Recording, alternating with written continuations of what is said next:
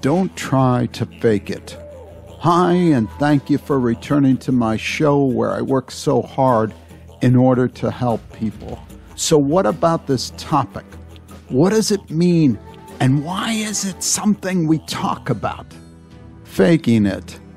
I find that so many people that think they are somewhat sharp, they seem to try and fake their way forward, both in their careers and positions, or when trying to get hired and getting return calls. Why does this make me so crazy?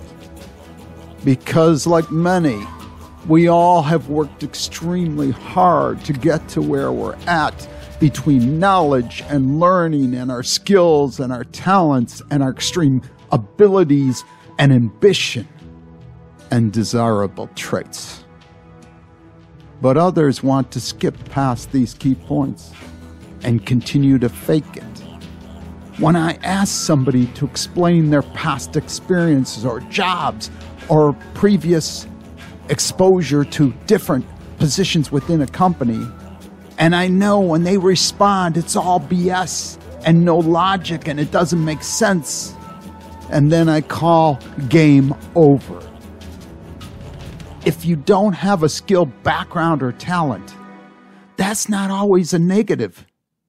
In an interviewing process or a new hire process or talking on the phone or dealing with people, that's not always a deal breaker.